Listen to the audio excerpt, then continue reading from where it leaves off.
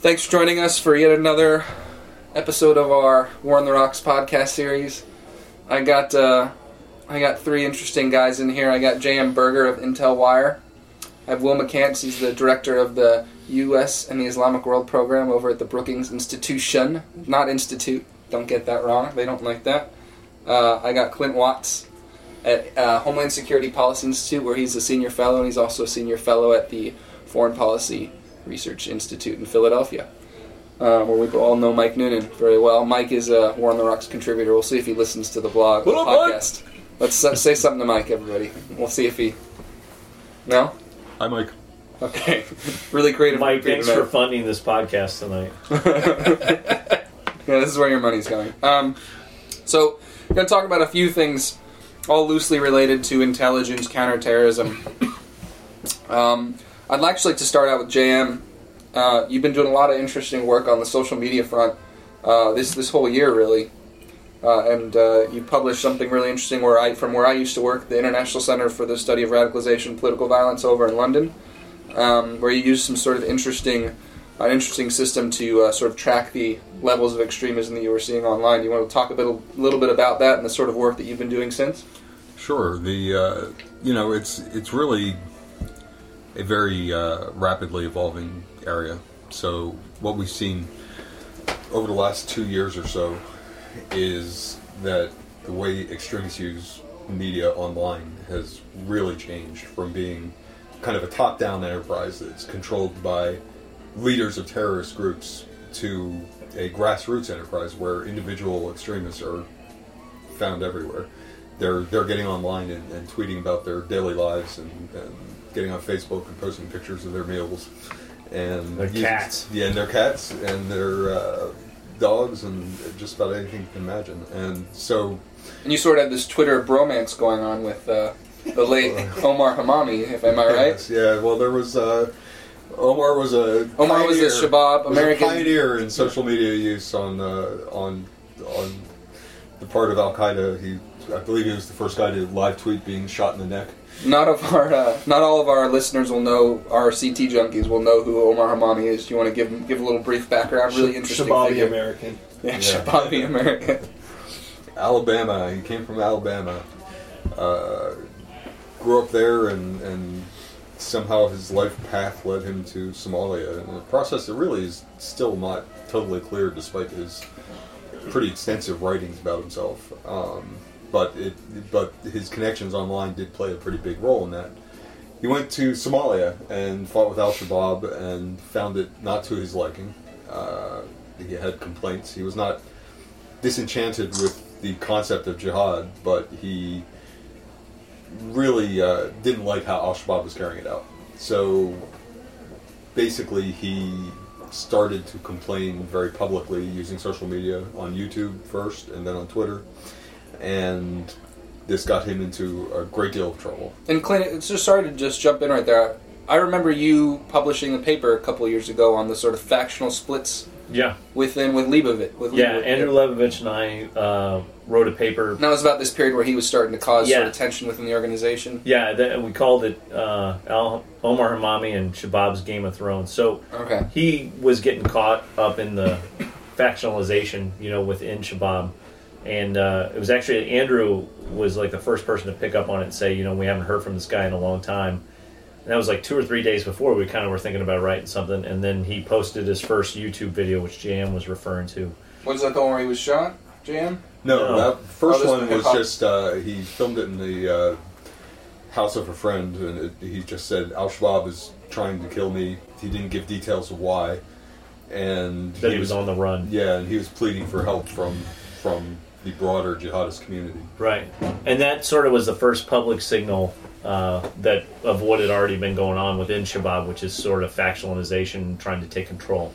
And it was right after Shabab had officially aligned with Al-Qaeda, which everybody had known they were working with Al-Qaeda to a certain extent, but it was a very public, union between the two. And then now you have one of their most famous foreign fighters who's essentially on the run from his own, terrorist group, which is really a huge advantage for the U.S. because this is kind of what we've always tried to stress with these foreign fighter recruits.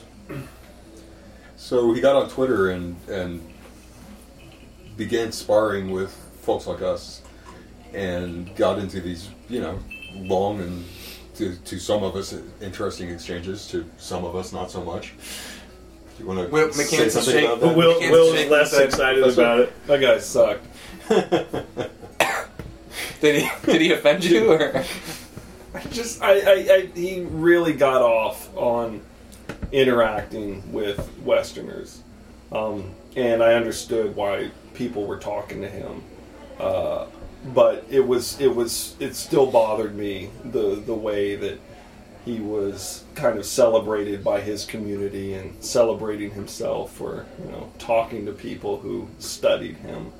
And I had one interaction with him in particular where he was gloating about, I think JM or somebody else having written about him, and anyway, it ended badly. But I just didn't. Not as badly as it ended for him, I guess. But no, that's true. But I don't know. He was unrepentant.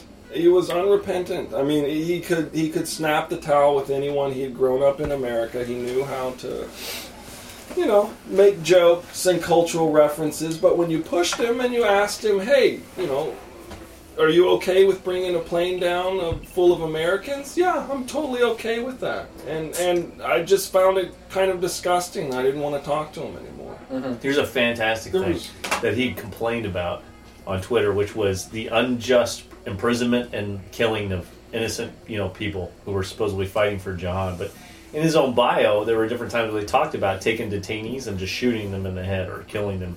He admits to this. So then when you pin him down on it and be like, but yeah, so now you're on the run, but you were doing that to other people, right? And be like, well, it was different circumstances. And those were coffers, I'm sure. Right. Unbelievable. Yeah, I was a big waddy, right? I was the super coffer. Yeah, the unbeliever. I mean, whatever. I mean, what I thought was interesting, though, Will's right, he was unrepentant, but over the course of long and sometimes painful exchanges, you could find there were soft spots in some of the stuff. You could sort of work a different angle with him and get a little further. And something that I would like to do if time permits, and I get to that point, is sort of go over, because I saved all these conversations, and go over them. The private conversations? Private and public. Yeah, because I think he was much less yielding in public for obvious reasons. I got him to yield several times, about him breaking with Al-Qaeda and stuff, long before he did it. There was, I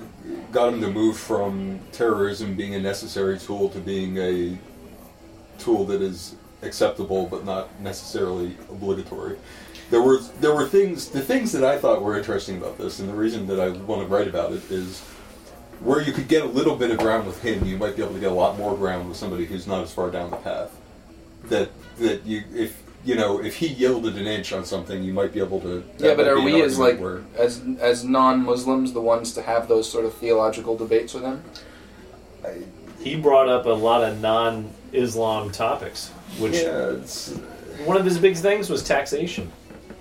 That's one of the main things he complained about, was cot taxation, how the wealth wasn't shared. I mean, that's very American. And he did a lot of things that were very American. So I can see why, in the Muslim community, I think he started to lose a lot of support. In Somalia, you mean? Yeah, and just kind of globally. And he changed his language, literally the language he was speaking, every time he was trying to win over a new community. So he started in his first post in Arabic, and doing videos in Arabic, trying to reach out to the Arab community. They wanted nothing to do with him. It was fell on deaf ears. The crowd he got the most attention from is the one he betrayed, Americans. Yeah. He started talking like an American. He started engaging with a bunch of English speakers. And then in his final chapter, he was doing it in Somali language. And back in Arabic. Yeah, back in Arabic. And he released audios in Arabic that nobody except me, as far as I know, noticed that these things existed. The Arabic jihadi community, they just totally ignored that dude. Yeah. Well, he had no theological credibility. He was trying hard, though. The thing, though, is that I'm pretty ambivalent about the primacy of theology in motivating these guys to violence. I don't think that you win an argument on a theological grounds, and I don't think you push somebody into this on theological grounds. I think that theology bolsters a political or personal kind of grievance. Well, yeah. The theology is an important reinforcer, but you can't fight it on that on that ground. I think like everything else. Hamami once, came back at me when one of these arguments is like, well, we believe this because it's what the Quran says. And I was like, because God is not an interesting argument. So he went on and he continued with it for a while and tried to defend it from more of a functional in the real world kind of Everything standpoint. Omar said on Twitter basically was an admittance to screwing up. Yeah, but I mean, if he was speaking to his audience, I think like everything else, it's complicated. Especially in that community, if you look at all the tapes put out, they are theologized. I mean, you look at all the popular people that are on these jihadi tapes in the West, Al-Laki, Abdul Faisal, years ago, before that, they're all sort of preachers. Al-Laki and Abdul Faisal are extremely political. Yeah, I mean, but they're also theological credibility. Well, yeah, but I mean, I'm That's not what they saying, primarily are. I mean, I'm not arguing. I've heard people kind of take the approach that the religion part of it is not really important, and I'm not saying that. But I think that the religion part of it it's problematic to try and come at it from that perspective, and I think that there's often a lot of other factors that are more things that you can talk about and try and make some progress on. Because I think that simply being religiously devout or focused even on a Salafi kind of viewpoint doesn't mean that you're necessarily going to strap on a bomb and be a suicide bomber. And so, I mean, I don't know. It seems to me that, even guys like Al-Laki and Faisal give you a lot to work with that is not a purely religious argument. Sure. Well, you've scribbled about this a few times. Yeah, I mean, I agree with JM that religion probably isn't always the best entry point. But when you find someone like Omar defending a position of Al-Qaeda as a theological and a juristic position that is way outside the Islamic mainstream, it's worth pointing it out because it can kind of shake them loose a little bit. And I did that with him on the question You on fatwas, right? Yeah, on Al-Qaeda's fatwa. It's 1998 fatwa on attacking Americans wherever you find them. And there's no defense for it in classical Islamic jurisprudence. But I guess my frustration with the coverage of Omar, more than Omar, was that, the media coverage almost cast him as a kind of a hapless figure who got wound up in something he didn't really understand. And I mean, this guy, say what you want about him, he was a smart guy. He knew exactly what he was doing. He sought it out repeatedly. He sought it out. Yep. He was unbowed, unrepentant, and he got what he deserved. I mean, that may be a harsh thing to say, but look, he knew exactly who those guys were in Somalia. Hell, he was publishing his own exposés about them. But he would not leave, and he preferred to go out as a purist, the guy who is, upholding Al-Qaeda's true standard, because that's what he claimed to be upholding against the factionalism of Shabab. It's funny, you saw more sympathy towards him killed by his own than you do see people that our government kills, who you see no sympathy for, mostly. Well, I mean, Hamami, outside of the people who really, really study this stuff, Hamami was an accessible figure. He was the Kardashians of the jihadi world, right? Yeah. That's it's fun to watch. It's a train wreck. Yeah, he's a train wreck. You don't know why he's famous. You don't understand it. He didn't even write his own raps. He's a jihadi rapper. He's done all this bizarre stuff. He's got a he eats funny Krispy Kreme donuts. I mean, it was funny to me. It was fascinating to me because, I mean, in addition to keeping track of my conversations with him, I also tracked what everybody else said to him. And people who had no grounding in this field were like just coming out of the woodwork, and there were like half the people who come out were like, go die, you scumbag, and the other half were like, come home, come on, I'm so sad for you, and it's like it was the bizarre. other media interpretation is that he was so important, to the Jihad and Al Qaeda. He's not even the most important American in Shabab. Not even. Yeah.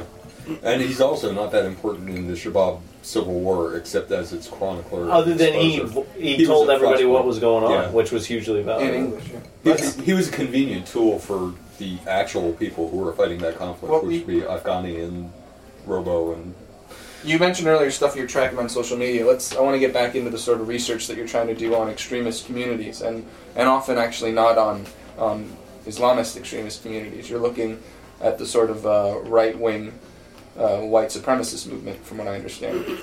Well, one of the things that bothers me in how we approach these topics is that we spend a lot of time on the content of the extremism as if they are different things. So jihadism is different from neo-Nazis. Something that you can kind of see in some of the social media stuff that I've been doing is looking at these communities and measuring their interactions, and then seeing what that tells us about how far on the spectrum somebody is. And what it seems to me that what the research I've been working on suggests is that these dynamics are not specific to the content. That there's kind of a patterns of behavior in violent extremism that are not just exclusive to Al Qaeda or just exclusive to neo-Nazis, but they're part of the same thing.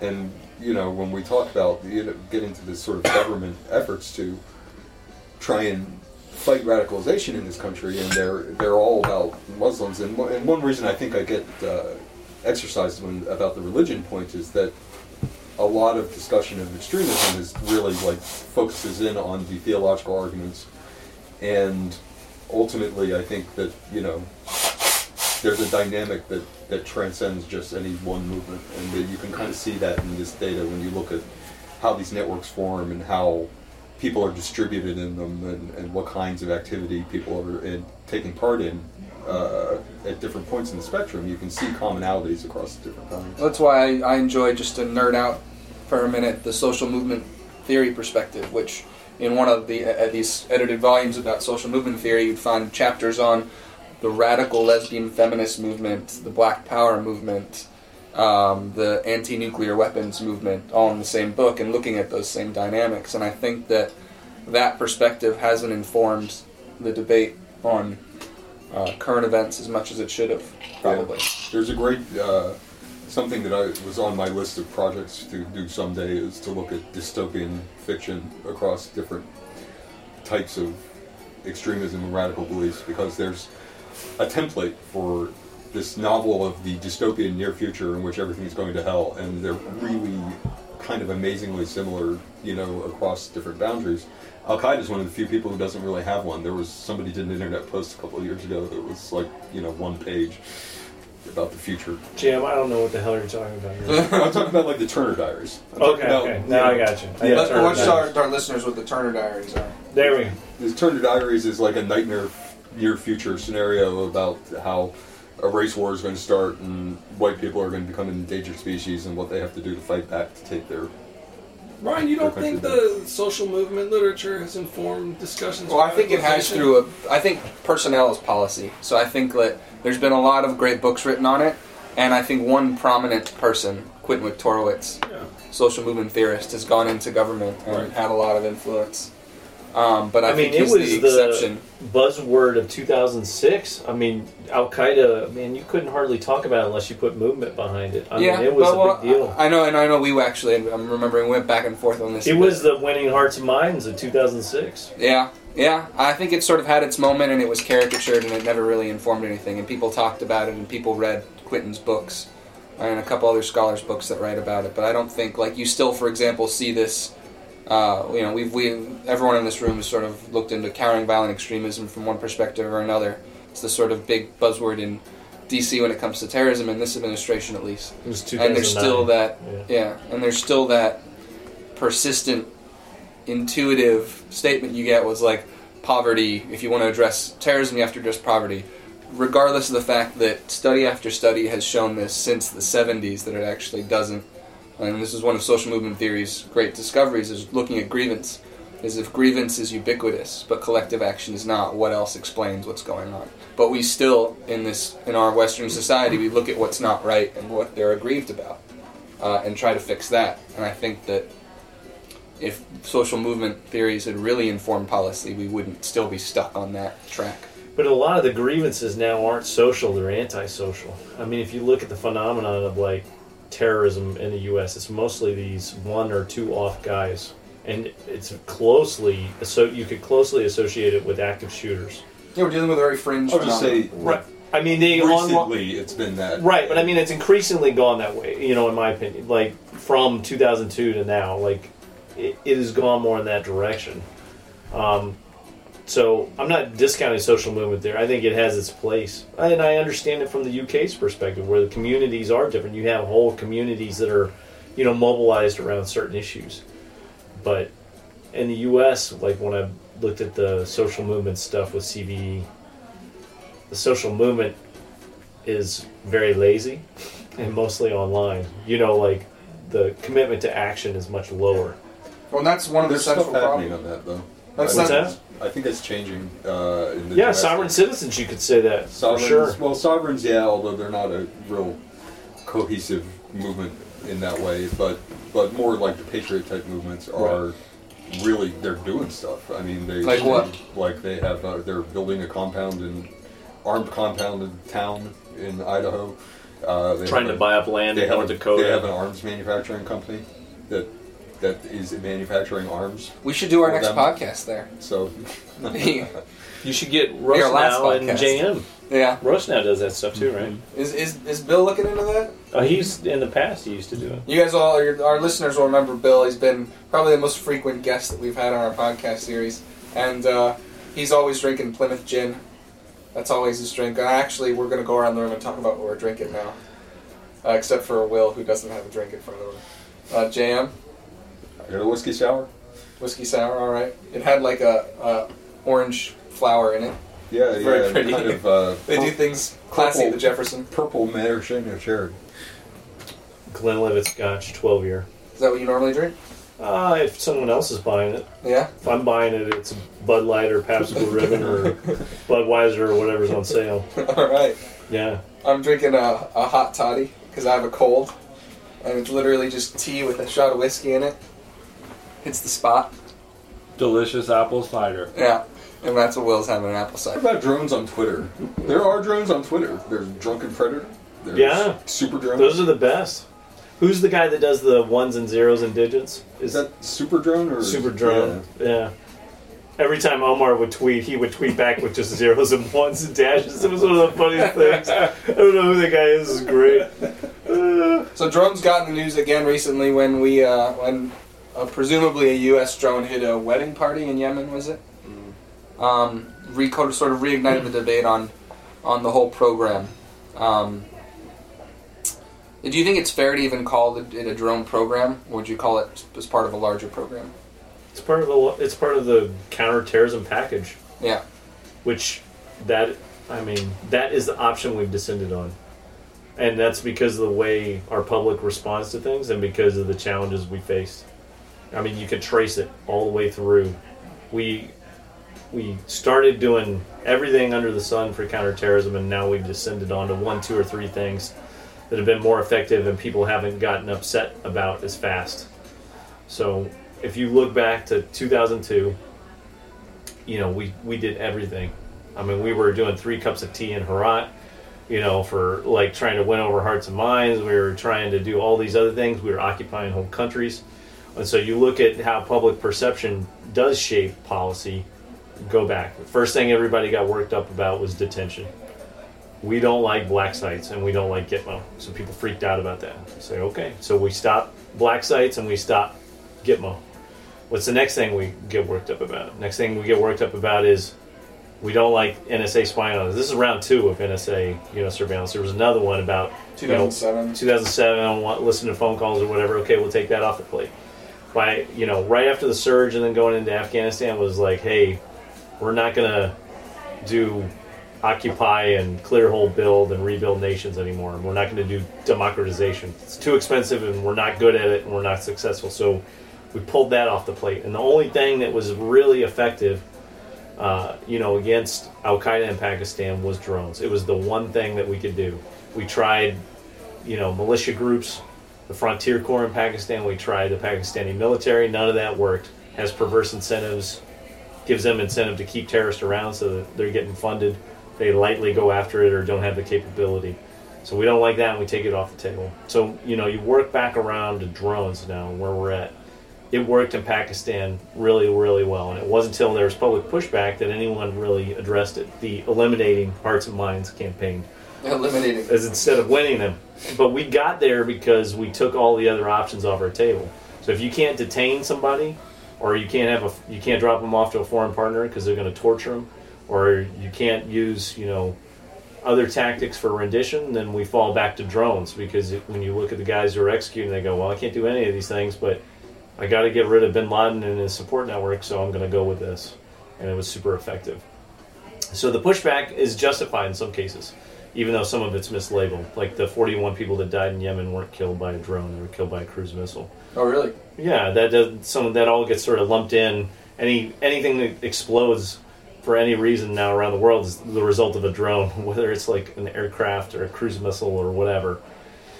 So if you look at the numbers, we backed off of it, but drones are never ever going to be perfect, and so they're not going to go away because the secret, that everybody knows in DC and nobody will say is our best option that we got out there. We're only withdrawing from Iraq and Afghanistan right now because we've come up with that drone system where we can actually interdict targets. Al Qaeda is running all over, Africa and the Middle East, and there are numbers of 1, 2s, 3s, and 20s. And that's the best way to keep an eye on them and interdict them and keep U.S. troops at home. So it's not going away. And we're still going to make mistakes. There are going to be civilians that get killed. That's my take on it. That's a great way to end a proper rant. Civilians. Yeah. Civilians will get killed in all options. But here's my hypocrisy with it.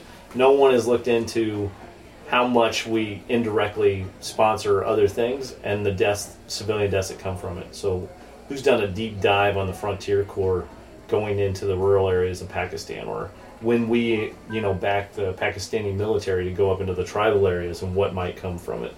When I was in Kenya in 2007, the first thing they said was, oh, you're part of George Bush's war on Islam. And I was like, what do you mean by that? I was like, oh, you fund the police, and the police come down here and, there's all sorts of corruption. They beat us down, they take our money and whatnot.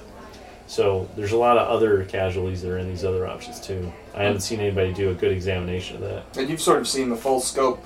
You sort of got into this business, shall we say, as an FBI agent. I did. Early in your career. For a very short time, yeah. And then I was a dirtbag contractor for a whole bunch of agencies. You have a good story. What was your most common call when you were working the terrorism beat?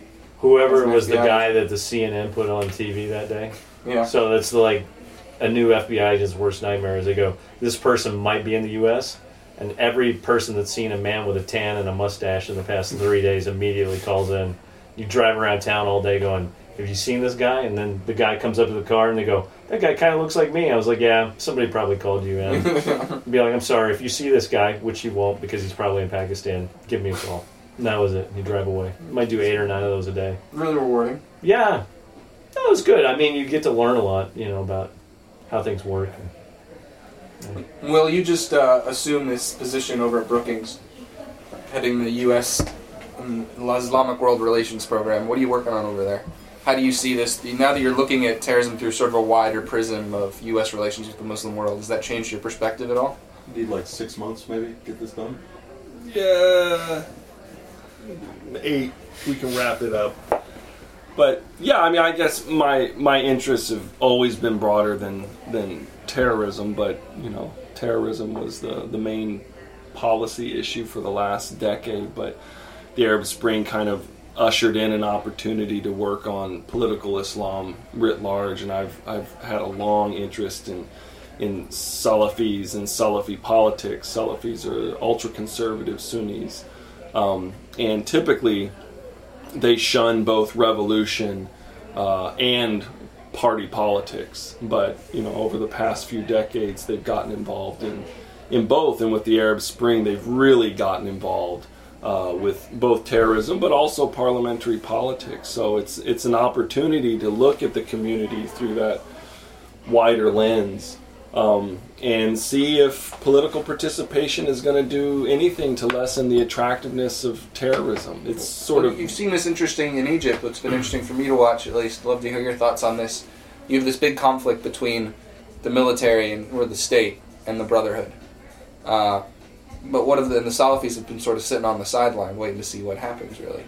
Yeah, there's a variety of actions. The smaller Salafi parties in Egypt aligned themselves with the Muslim Brotherhood because they didn't see any advantage to being aligned with the largest Salafi party, the Nur party. They figured if the smaller parties, if they got with the Brotherhood, they would be more likely to benefit from state patronage.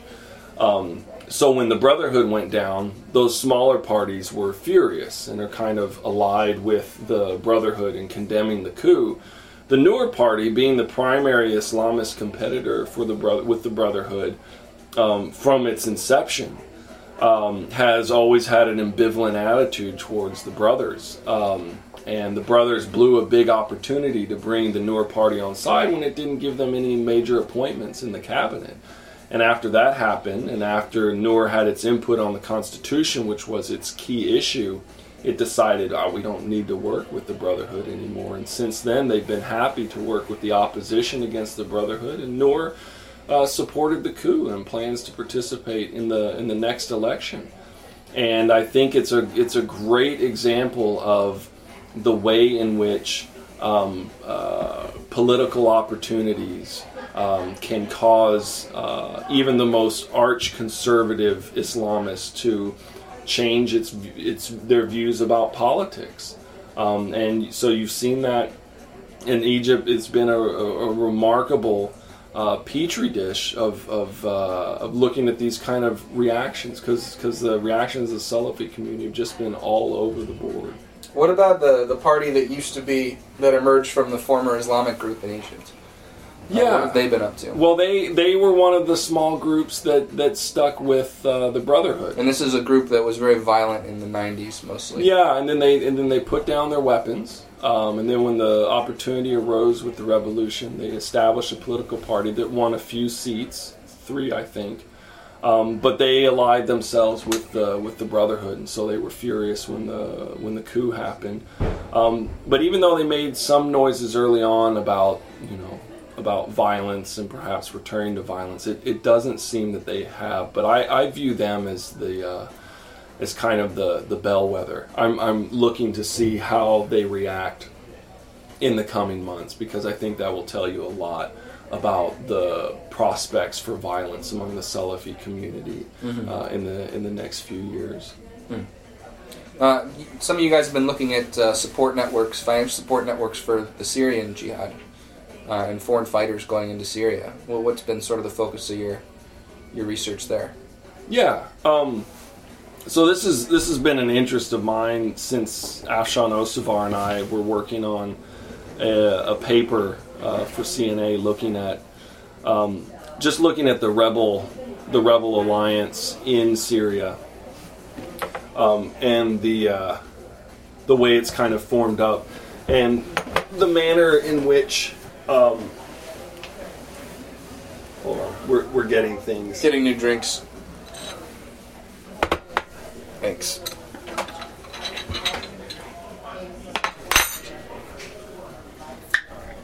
Yeah, but the big thing that Afshan and I noticed in looking at the rebels and the way that they failed come together is the influence of foreign money that was coming in, particularly from the Gulf. There are a lot of wealthy citizens living in the Gulf. A number of them are Syrian expats, but also locals,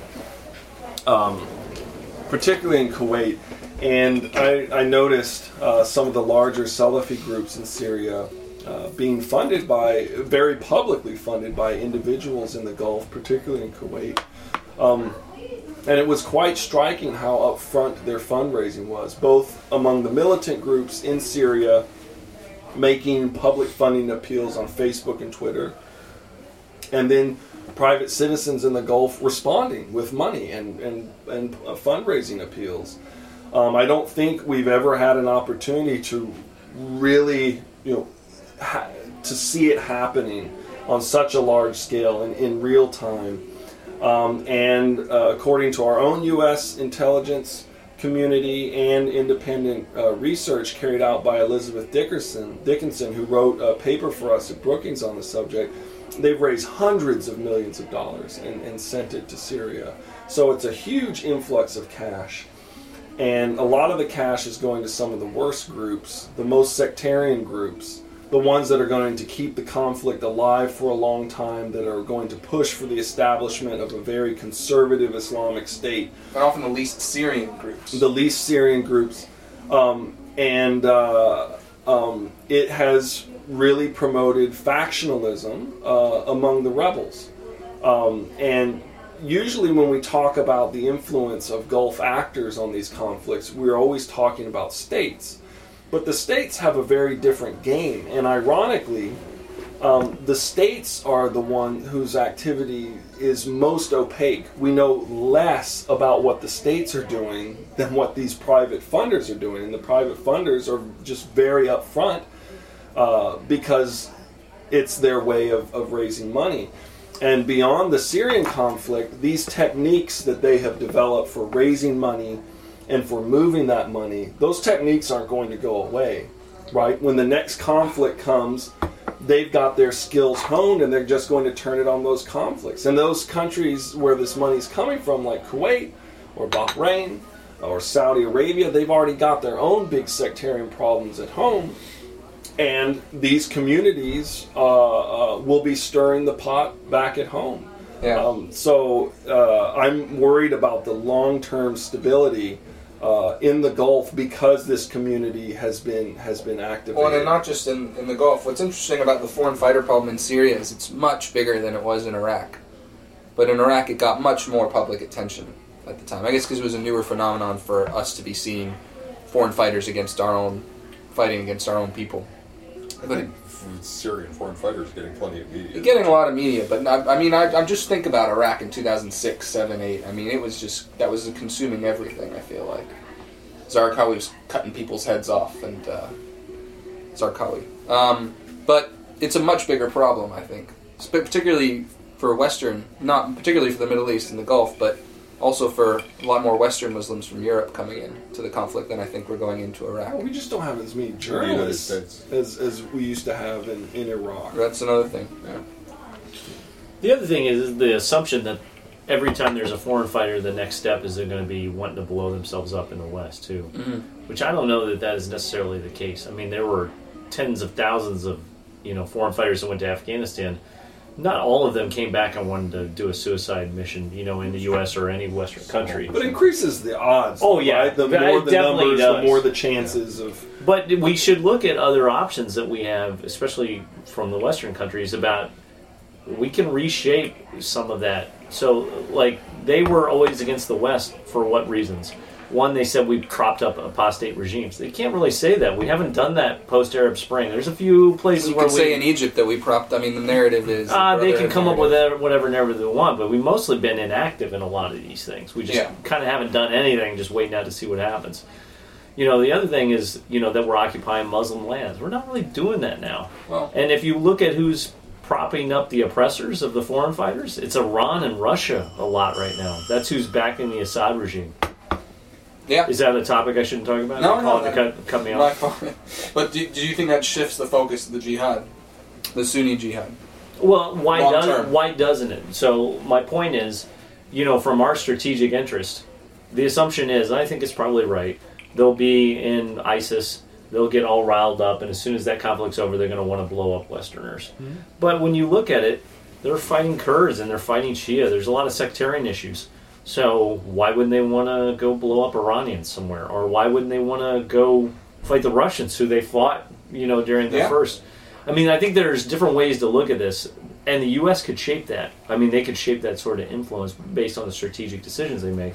The immediate assumption is, as soon as the war ends, there's going to be 30,000 dudes with suicide vests who march their way to New York City, blow us up. There's going to be some. I don't doubt that. But I take your point, but a lot of, the worry is about the Westerners, right? It's not about the Arabs that are fighting there, or the Chechens. It's Europeans. It's the Europeans that are fighting. There's more Americans that went to Shabab than I've seen. Right, and those Europeans, chances are, they're not going to be heading off for Russia. They're going to be heading back home, and that's the worry. How many do you think? They're more visible. I mean, the numbers that I'm getting... How many Americans do you think are in Syria? Possibly as many as 60. Okay, how many do you think went to Somalia? About 50. I bet there's a few more than that. I mean, see, the numbers are on par. I mean, Yeah. But for the gross volume of foreign fighters going to Syria, what are they saying, 10,000 now? I mean... Yeah, oh yeah, you know. I mean, Americans are a trickle of that pile, of foreign fighters. Well, I'm sure somebody's going to listen to this and go, "You're underplaying the threat of Al Qaeda. You're hurting our country." But I mean, let's realistically look at what other options we have in terms of policy we're dealing with these guys. Someone's going to come blow themselves up. Will and I were talking about. I posed this question earlier. Today it's a two-pronged question. The first one is, should we be treating foreign fighters as an extension of terrorism problem? Is it violent extremism? Or Aaron Weisberg wrote, not too long ago, it's like it's not extreme to want to go fight in Syria. Right. It doesn't make you an extremist. A lot of them are there for sectarian reasons. So, or just because they're responding to an atrocity that they see happening and they want to do something. Well, you could argue that they're doing the same thing in Iraq and the same thing in Bosnia and the same thing. I mean, so does that mean none of those Bosnia, people were extreme? Iraq is a little more ambiguous, I think. But I guess I had a two-pronged question earlier, and we didn't settle it, nor are we likely to tonight. But the first one is, should we be treating the foreign fighter problem as a extension of violent extremism?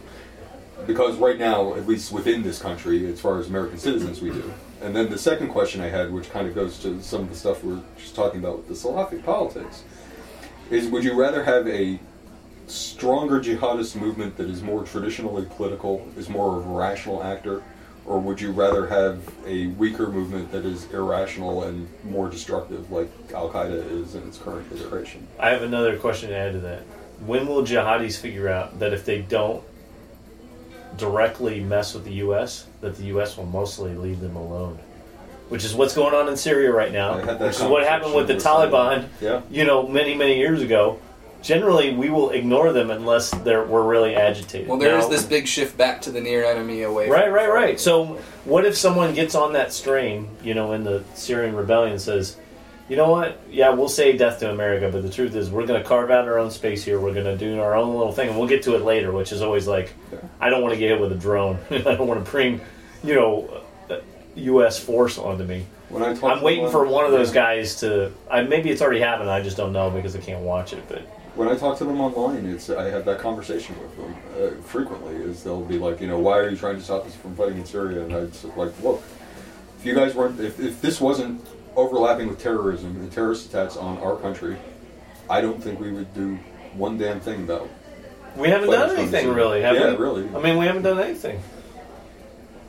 We talked about sending night vision goggles and a few batteries over there, but other than that, I mean, we had light influence on the conflict. We do a lot of meetings in Geneva and stuff like that, but those go pretty well, I hear. They're fun, man. They're not as much fun as here. But I mean, do we want to separate? Is it in our interest, American interest, to separate Al-Qaeda from these other movements and to treat them differently? No and way, to man. treat foreign fighters differently from Al-Qaeda? Dude, National Geographic specials go much better. We just keep it very clean and just call it Al-Qaeda, all right? I think that's always been a problem with how we talk about it. Al-Qaeda's always just been one organization in a larger movement. I hate to get back to this stuff. And for a while, they were obviously the most powerful and visible within that movement. But I don't still think that's the case anymore. I don't think Al-Qaeda Central occupies that role anymore. Can we talk about the definition of terrorism, too? But got a good crowd for I think we got to start talking about the jihadi movement, the different groups within that, the different Ansar al-Sharias and all these different groups that are not Al-Qaeda. And they might overlap sometimes, but they're a different problem set. They're a broader problem set, and probably a less dangerous problem set for the homeland. Well, the issue is that a lot of our public discourse and to some extent our policy discussions are inclined to conflate those things. And I think that there are opportunities that in what's happening now that we could be doing things that would help drive wedges between some of these factions, and maybe for that to be a strategy change for us, we have to decide what we can live with. Can we live with an al-Nusra? Can we live with an Ahrar al-Sham? We've been talking about soft power options for all these years. Today, there are more opportunities to actually do soft power options than at any time since 9/11. We could do them across many different nations and countries. Give me 3 examples. AQIM in the Sahel, dealing with Libya, Syria. What are the soft power options? We can, instead of going military, let's just take military off the table. Information. We'll use the dime model. Information. We could be doing propaganda, information, distributing things in a whole bunch of different ways that we've never done before in a lot of different theaters, and we're just lightly touching on it. There are people in government that are doing it, and they're very smart, but it's a very low focus. The other one is the economic part and the financial part. That would be the number one thing I would focus on right now with these jihadi groups. We don't have a lot of control over them, but we do have some relationships with the states. We can't shut off all the flow, but we can manipulate it in a way that suits our interest. I totally believe. I think Treasury's been one of the more effective. Yeah, but it's only against, like, I'm talking about, we've got 6 or 7 jihadi groups in Syria. Who do we want to be the weakest? And how do we do that? Well, we could also be paying off some groups to fight others, and maybe we already are, but... Well, I'm just saying... I'd be giving bags of money to the Kurdish militant groups to kill Al-Qaeda. Those shaping options that we trumpeted. Remember when the Obama administration came in and Secretary Clinton came in and was like, we're going to be soft power. That was the 2009 or 10 buzzword, right? Smart power was the buzzword. Smart power, right? Which was very condescending. We're going to be nimble. And so how smart are we being? Like, we've got opportunities right now. We've got 2 Al-Qaeda groups in Syria fighting each other. We've got factions in Shabab. We've got AQIM, which publicly has splits that's come from those AP. Here's our policy in the Middle East. Whoa. Let's slow down. And it stops right there. And that's, I feel like, our Middle East policy. Well, that's our policy. That was the thing we were talking about on Twitter this week. I always hear African solutions to African problems, but I never hear Middle East solutions to Middle East problems. We always get all worked up as soon as that comes in. Then, the only way we can deal with this problem is if we solve the Palestinian-Israeli issue. And I'm like, that's a good reason to take a bunch of trips to Geneva for no good reason. It's a total waste of time. And Secretary Kerry's gotten a lot of criticism for that, focusing mostly on the Middle East, when how much can he actually hope to accomplish there? But what are our interests there in the Middle East compared to even 20 years ago, 30 years ago? Keeping energy flowing. Most of the energy we're pulling in the U.S. right now is not coming from most of our petroleum comes from Canada, Mexico, and Venezuela, right. But it still affects the price when it can't get out of the Middle East. Right. So we still have an interest. But we could take policy positions, green energy in the States, the way Brazil has done.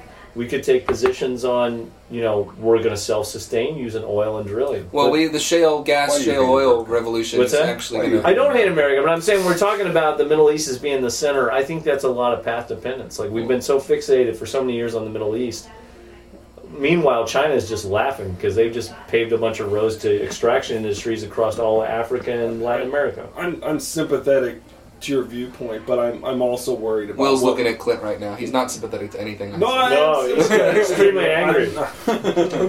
Worked up. What you can't see is his hand gestures, which are awful. It's all that apple cider. That's right. No, I'm sympathetic to it, but I also worry what happens when we take our hand off the steering wheel. Yeah. Who grabs the steering wheel? I feel like this is part Russia and Iran, right? Well, and it's also China who has a big interest in making sure the oil flows out of the Gulf, but it also means China controls that choke point if we allow them. Well, in Syria, if we have taken our hands off the wheel, we've decided to cut a deal with Russia and Assad and tacitly the Iranians.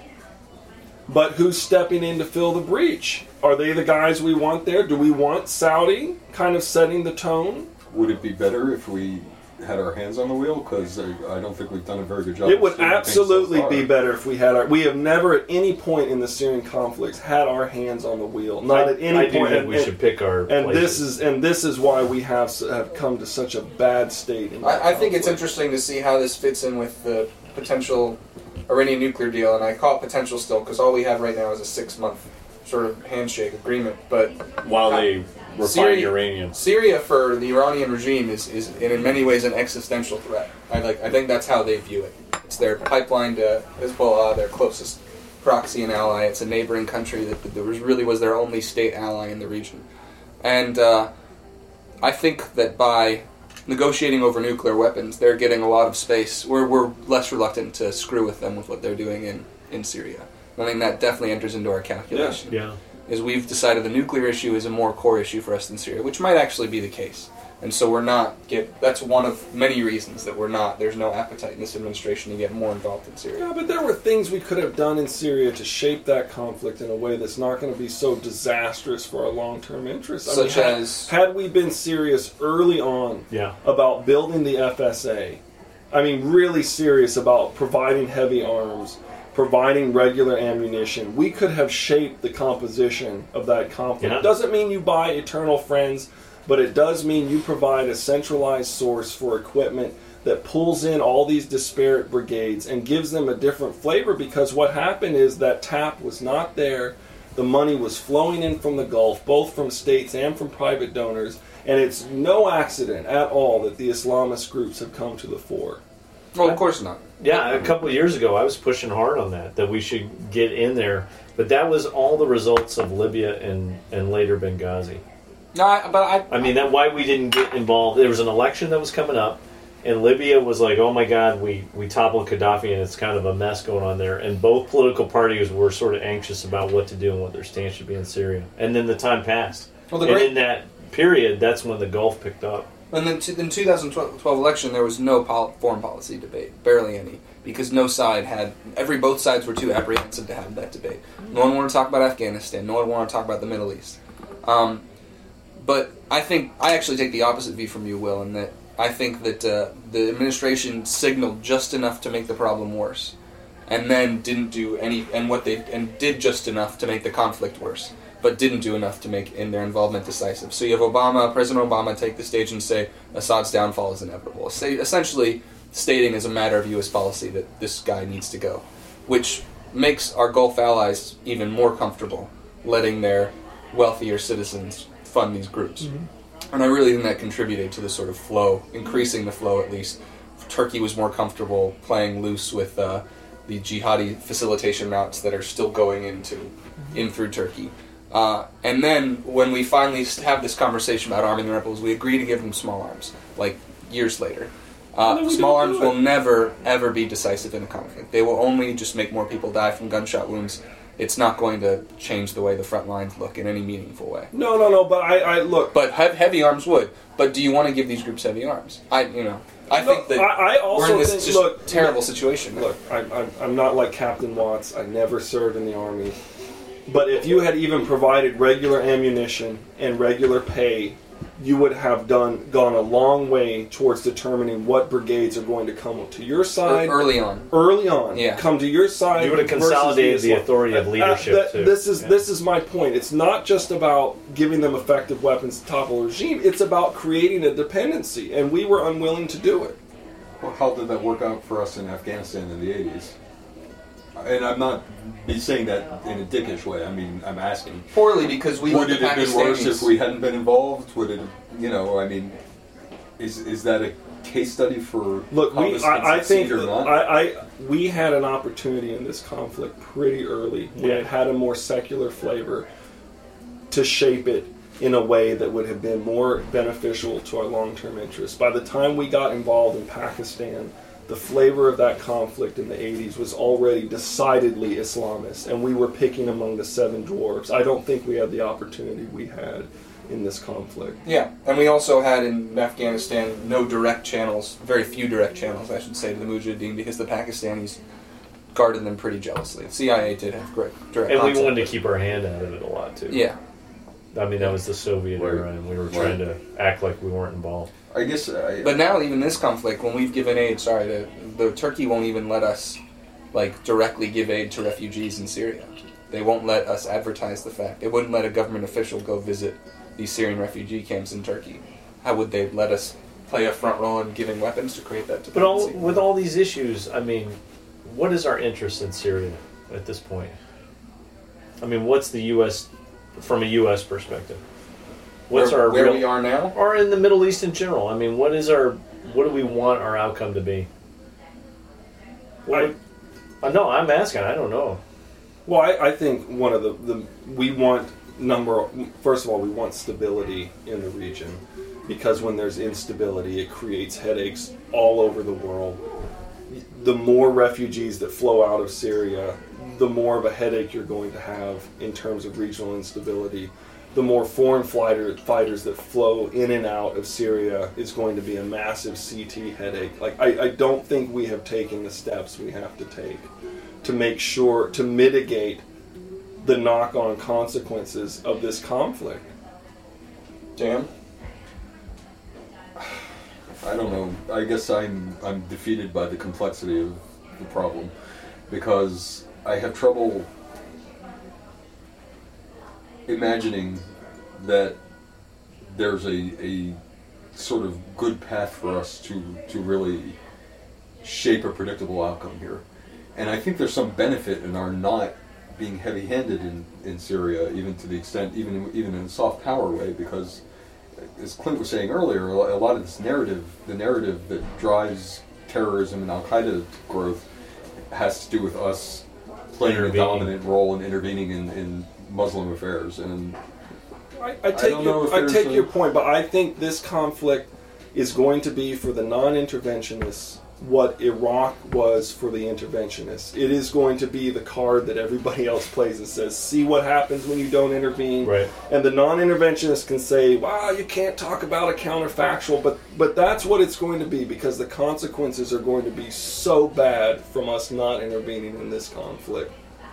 All right, well, let's end with, we got two people in the room, Clint and Jam, who actually don't live in D.C. They just come into D.C. to do business. And I just love the best way to do DC, by the way. And I'd just love to hear your assessments of this sort of crazy town of ours as outsiders. It's where good ideas come to die. Okay. It's the city of vultures. Once there's a good idea, then I'm going to attach myself to it, and then when it sucks, I'm going to abandon it. What else would I say about DC? At least the transit system works. Yeah, those are my three big things. I mean, DC's great. It's fun and it's youthful, and there's a lot of people that are here with like great ideas. But it's interesting how things and issues sort of morph, and that's why you get the buzzword of the year every year. You know, hearts and minds, smoke them out. You know, whatever it is like rise and fall, rise and fall. Somebody should do that on like BuzzFeed or something, right? Top 10 buzzwords of the GWAT or something, like year by year. Yeah, you could probably use it with all that dickhead Edward Snowden's PowerPoint slide. You know, like... We didn't even get to him, yeah. Yeah, that's probably a good thing. I'd say something I regret, but yeah, I'll stop. I'll let Jam talk, because he's from a different town than me. Let's see. So, my perception of DC is I was here last week, and with 0 snow on the ground, I had 4 people cancel meetings on me.